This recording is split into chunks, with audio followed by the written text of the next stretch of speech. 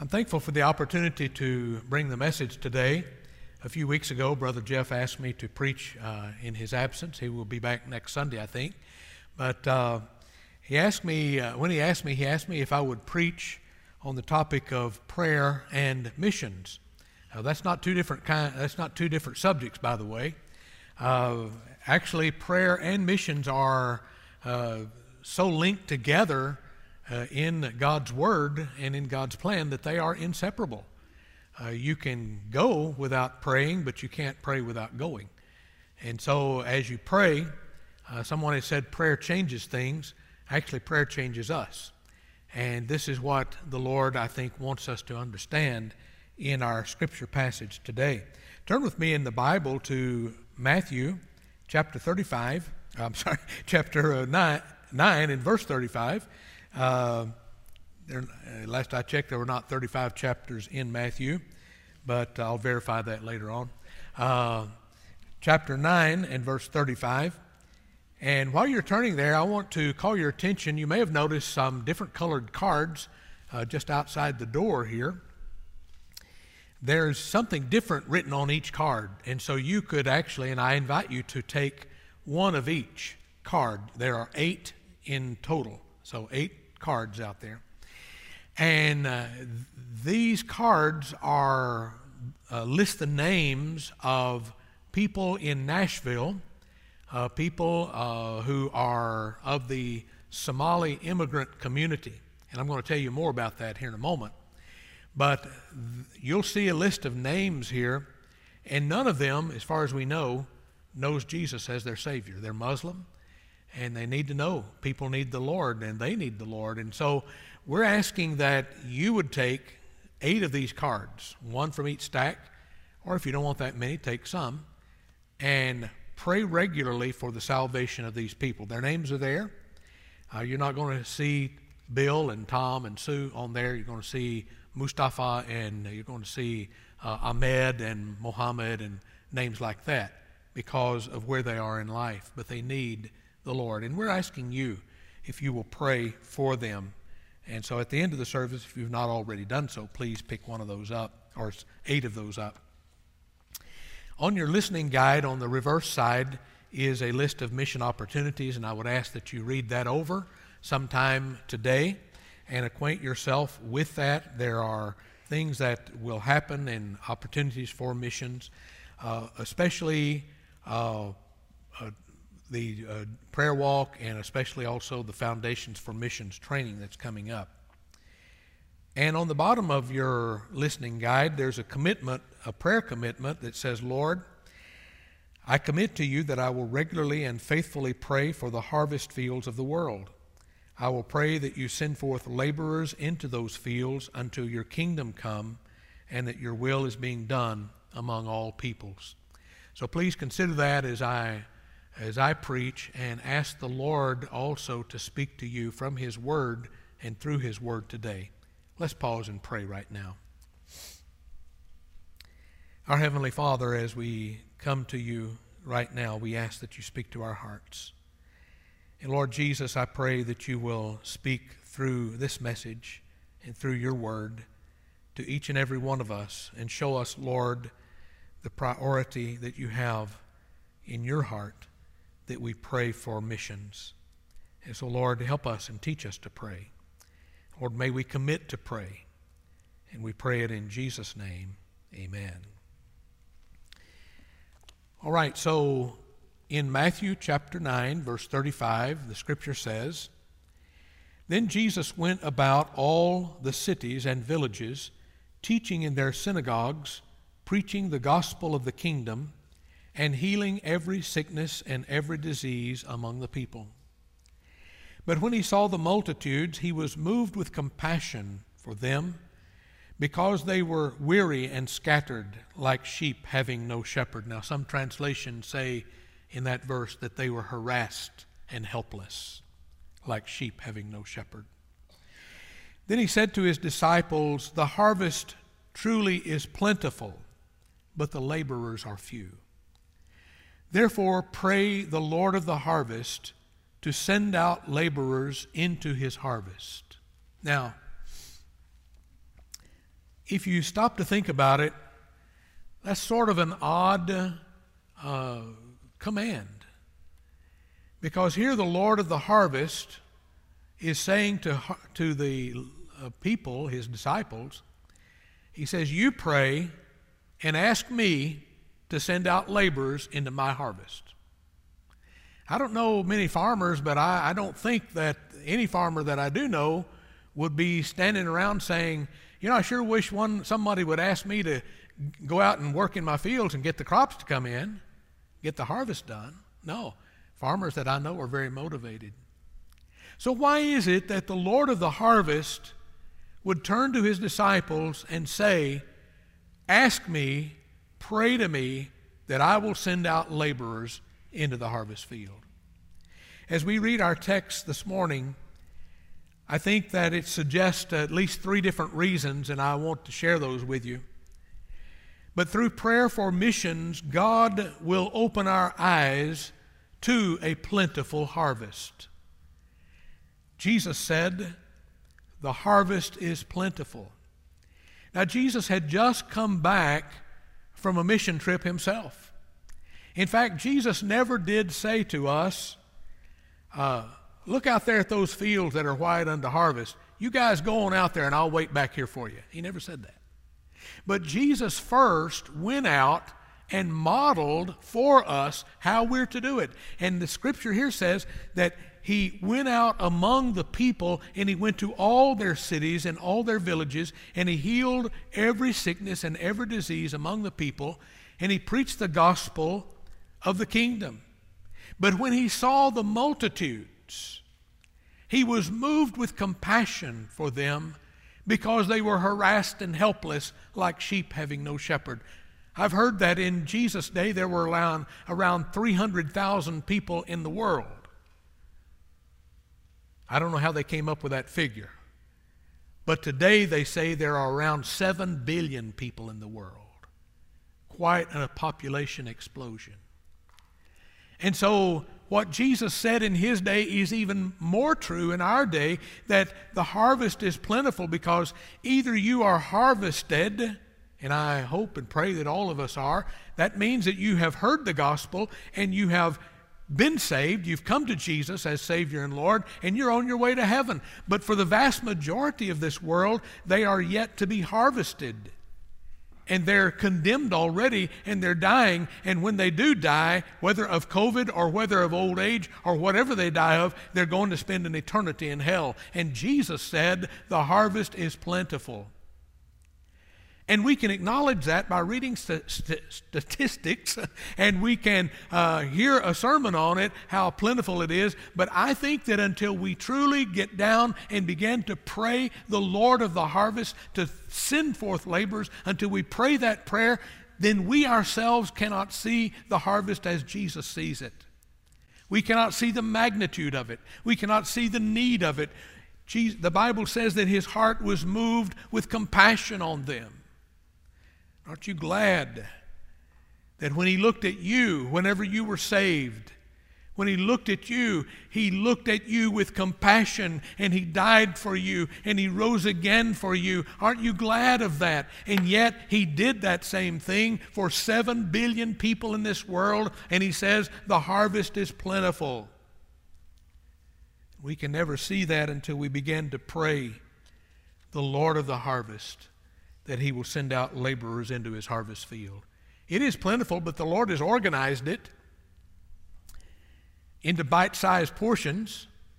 He says in Acts 1:8 that we are to be witnesses unto him in Jerusalem and in Judea and in Samaria and to the ends of the earth. Now that's pretty bite-sized, isn't it? And he was talking to his disciples 2,000 years ago, and if he were to appear to us today and speak to us, which he is speaking to us today, he would say, First Baptist Church of St. Bethlehem in Clarksville, I want you to know that you're to be witnesses unto me first in Clarksville, and then in Tennessee and in North America, and then all the areas of racial prejudice, which is like the Samaritans, and then he said to the very ends of the earth. And so the harvest is plentiful, but the Lord has organized it, and he says there is a critical need for workers to go out into the harvest field. And I want to tell you this. Someone has said that prayer changes things. Let me say this. Prayer does not change things near as much as prayer changes us. When we pray like this, we grow close to the heart of God. Got a little grandson that... he's about 3 years old, and sometimes he'll just come and he'll crawl up into Papa's lap, and that is just, I can feel his heart beating against my heart. There's nothing better. And whenever you and I crawl up into the lap of God and we begin to say to the Lord, "Oh Lord, I know where your heart is. I know that you came to seek and to save that which is lost. And, oh Lord, I know that you died, and you're not willing that any should perish, but that all should come to repentance. Lord, I'm just going to crawl up into your lap today, and I'm going to let my heart beat where your heart is beating." And he will open our eyes to the harvest in a way that we've never seen it before. Secondly, prayer for missions. Through prayer for missions, if you are willing to do it, God rectifies the problem which impedes the harvest. Now, the reality of it is this, that there are 7 billion people in the world today, and the harvest is truly plentiful. But do you know that through God's ordained will, he wants people to be saved through our testimony and through our going after them and telling them? He wants them to be saved through us, those of us who go out and tell people about Jesus so that they can hear and can be saved. I remember reading, "For whosoever shall call upon the name of the Lord shall be saved." How many of you have ever heard that verse? For whosoever shall call on the name of the Lord shall be saved. Amen. I love that verse. But if you continue to read in Romans, after verse 13 in chapter 10, you will also read several questions. The Scripture says, how can they call on him in whom they have not believed? And how can they believe unless they hear? And how can they ever hear unless someone go and tell them, unless there is a preacher? And how can they preach unless they are sent? There it is, that word. Jesus said, "Pray the Lord of the harvest that he will send out laborers into his harvest." And so Jesus did not say the harvest is plentiful, but the finances are low. He didn't say that. We say that sometimes. Jesus didn't say that. In fact, the Scripture, God's Word says of God, he says, "Silver is mine and gold is mine, says the Lord." And the psalmist says that he owns the cattle on 1,000 hills. And in Ephesians 3:20 it says that God is able to do exceedingly abundantly more than what we even think or ask. Jesus didn't say that the problem was the funds are low. He said the problem is that the workers are few. I just want to say something about a real life experience that some of you know about and some of you don't. But First Baptist Church of St. Bethlehem has, since a few months ago, has a little ad hoc missions prayer group. And we were meeting on Sunday nights, every Sunday night at 5 o'clock in a classroom, and we were praying for missions. And then when COVID hit, guess what happened? Well, we couldn't meet together anymore, so we started meeting on Zoom. Well, that has some things to be desired, doesn't it? I know some of you are trying to meet Sunday school classes and things like that on Zoom, but we still met on Zoom, and for several weeks we were praying for missions. And as God opened our eyes to the need to pray, he revealed to us that there's a people group of some 16 million people, an unreached people group, very, very few missionaries trying to reach them. They're all Muslim, and they are all from Somali, and they call themselves Somalis, by the way. And some of you may be thinking right now, wow, aren't those Muslims Somalis kind of difficult.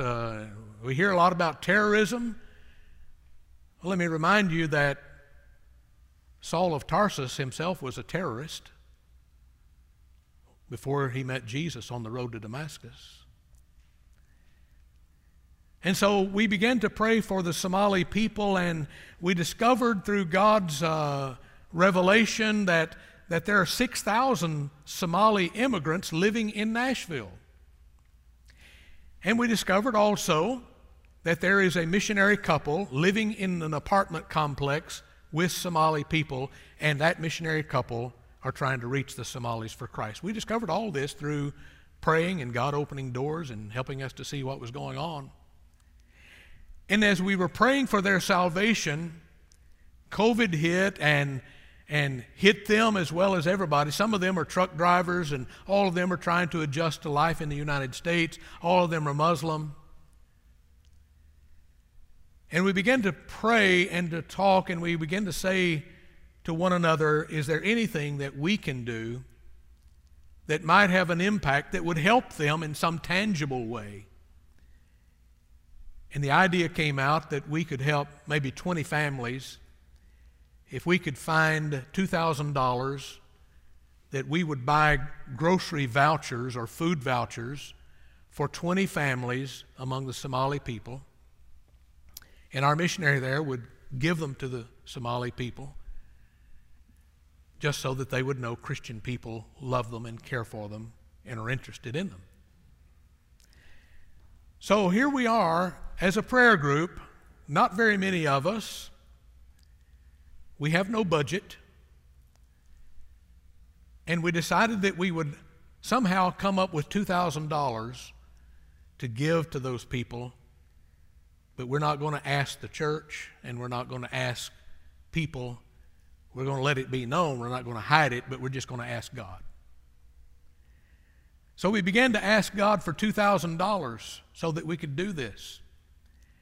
And in less than a week, God had given us $2,700. So we could help not 20 families, but 27 families. Well, the story's not over. Outside of our church, and by the way, if you heard about that and if you gave, thank you for giving. But outside of our church, word somehow got out as God would have it, and in less than a month, $10,100 were given for food relief for this Somali community. And we've been able to help around between 80 and 100 Somali families. And those Somali families are grateful for the help, and they're asking a question or two. They're saying, who in the world took enough interest in us? Foreigners in America, Muslims in the Bible Belt South. Who took enough interest in us to help us like this? And they were told, well, there's this church up in Clarksville called First Baptist Church of St. B, and they're the one that got it started. Well, it was really God, but that's what they were being told. And now the Somali people are saying, we'd like to meet those people, and we'd like to thank them. Now let me ask you something. Do you think that God may be opening some hearts as well as some doors? That's where this prayer card comes in.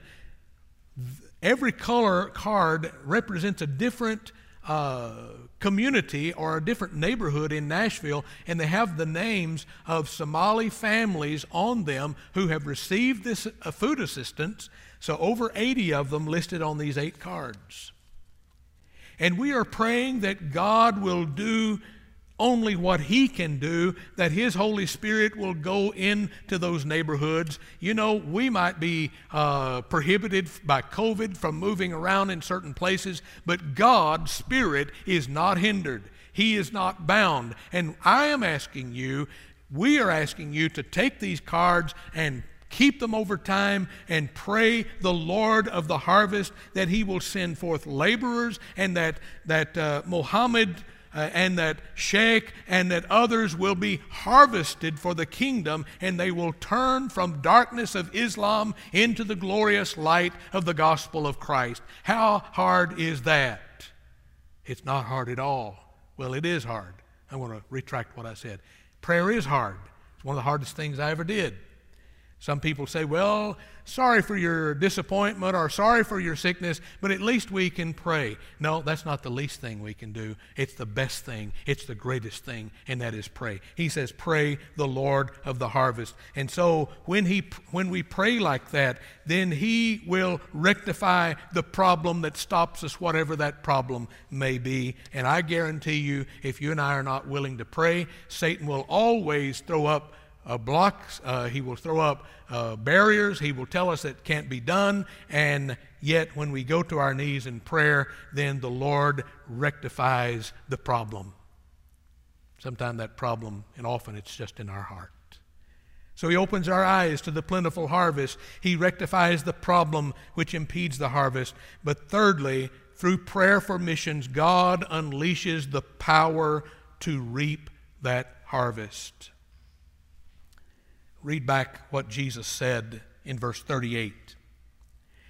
He says, therefore pray the Lord of the harvest to send out laborers into His harvest. The only other times that this word send out is used in the New Testament is in relation to when Jesus cast out demons from demon-possessed people. The Greek word or the Greek phrase ekbalo is used. And so when you read in the New Testament, the original language would say that Jesus ekbaloed the demons from the demon-possessed man. Those demons did not leave willingly, but they left forcefully under the authority and the command of our Lord and Savior Jesus Christ. And He uses the same phrase to say to us to pray the Lord of the harvest that He will powerfully send out laborers into His harvest field. And I'm so glad that the Lord is still sending out laborers. But this is a dangerous prayer to pray, because if you are burdened for the lostness of your neighbor and you begin to pray for him or you begin to pray for her, you're going to hear the whisper of the Holy Spirit say to you, you go. You go. A number of years ago, I was in seminary in New Orleans, Louisiana, getting my master's degree. My vision was to be a pastor, preferably my ego was bound up in it, of course, and I wanted to be a pastor of a big church with a big name, big reputation, and big influence, all those things. That was my dream. And one day my wife and I went to chapel service, and we had a missionary speaker there, and he spoke on Matthew chapter 9, verse 35 through 38. And it was all I could do at the invitation to keep from going forward, but I didn't go forward. But Karen and I went to our apartment that day, and in our little seminary apartment, we got on our knees in our living room at our coffee table. I took her hand in mine. And we said, Lord, we had some plans, but you're the one who is Lord. And if you can use us somewhere in this world other than the Bible Belt South, then we will go. And life since then has seemed like ekbalo. It seemed like we were literally forced and shot out of a cannon. If I have one regret about being a missionary, it's that I don't have more than one life to give for it. It's the best life you can ever have. We raised 3 children on the mission field. All of them are serving the Lord today. All of them are blessed. And of course they got those great kids, which are our grandkids. But I can tell you that there is nothing like being the person who goes to someone who does not know Jesus and someone who has never heard about Jesus, and going to them and sharing the gospel and seeing their face change, seeing their face light up, and hearing them say, I've never heard this before. Yes, that's what I've been waiting for. All my life I believe I received Jesus. And we have been blessed to see that over and over and over again. It is my prayer that God will work prayer into the fabric of our church. He said, "My house shall be called a house of prayer for all nations." Can we not pray that all nations, all ethnic groups, all communities of people come to know the Lord? I'm so happy that in our church we have a young woman who grew up in the church, and I've asked her permission if I may share this, and she said yes. But Jessie Greer recently graduated from Union University, and she's been accepted by our International Mission Board to go somewhere. It's not yet determined, but she'll go somewhere in the world and serve as a journeyman for 2 years. And all of this started because Jessie had put her life before the Lord and said to the Lord, "Lord, there are people out there who need you." And the Lord said to her, "I'll go," or "You go." And she said, "I will go."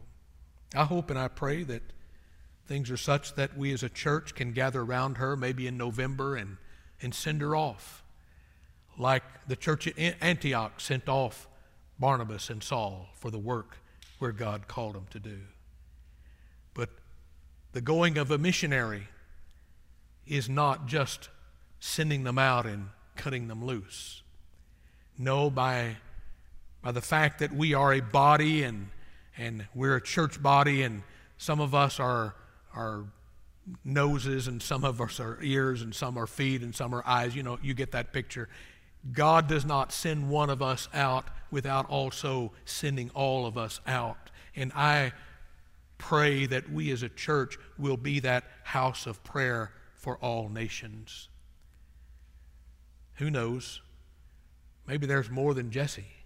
Maybe there's a young family. Maybe there are more young people, young men, young women in our church that could also pray and hear the Lord say to them, "You go." Will you join in prayer like that? At the bottom of your listening guide, there's a prayer there. And I ask you not to check it unless you have prayed and asked the Lord if you should check it. But it says, "Lord, I commit to you that I will regularly and faithfully pray for the harvest fields of the world. I will pray that you send forth laborers into those fields until your kingdom has come and your will is being done among all peoples." Amen. Will you commit to praying like that? If you will, you don't have to turn this in at all. In fact, I just ask you to stick it in your Bible as a reminder. But what is your answer to the Lord Jesus today? Let's go to the Lord in prayer, and as we go to him in prayer, know that in a moment we'll have an invitation time. And if God is leading you to make a public commitment, a commitment to pray, if you want to, you can come and make that public. I'd be glad to pray with you. If you need to be saved, or if you need to join the church, or whatever God has led you to do, this is also an opportunity, his invitation. Father, we ask that right now you speak to our hearts. Lord, lead us to commit to that which is your priority rather than ours. And we pray it in Jesus' name. Amen.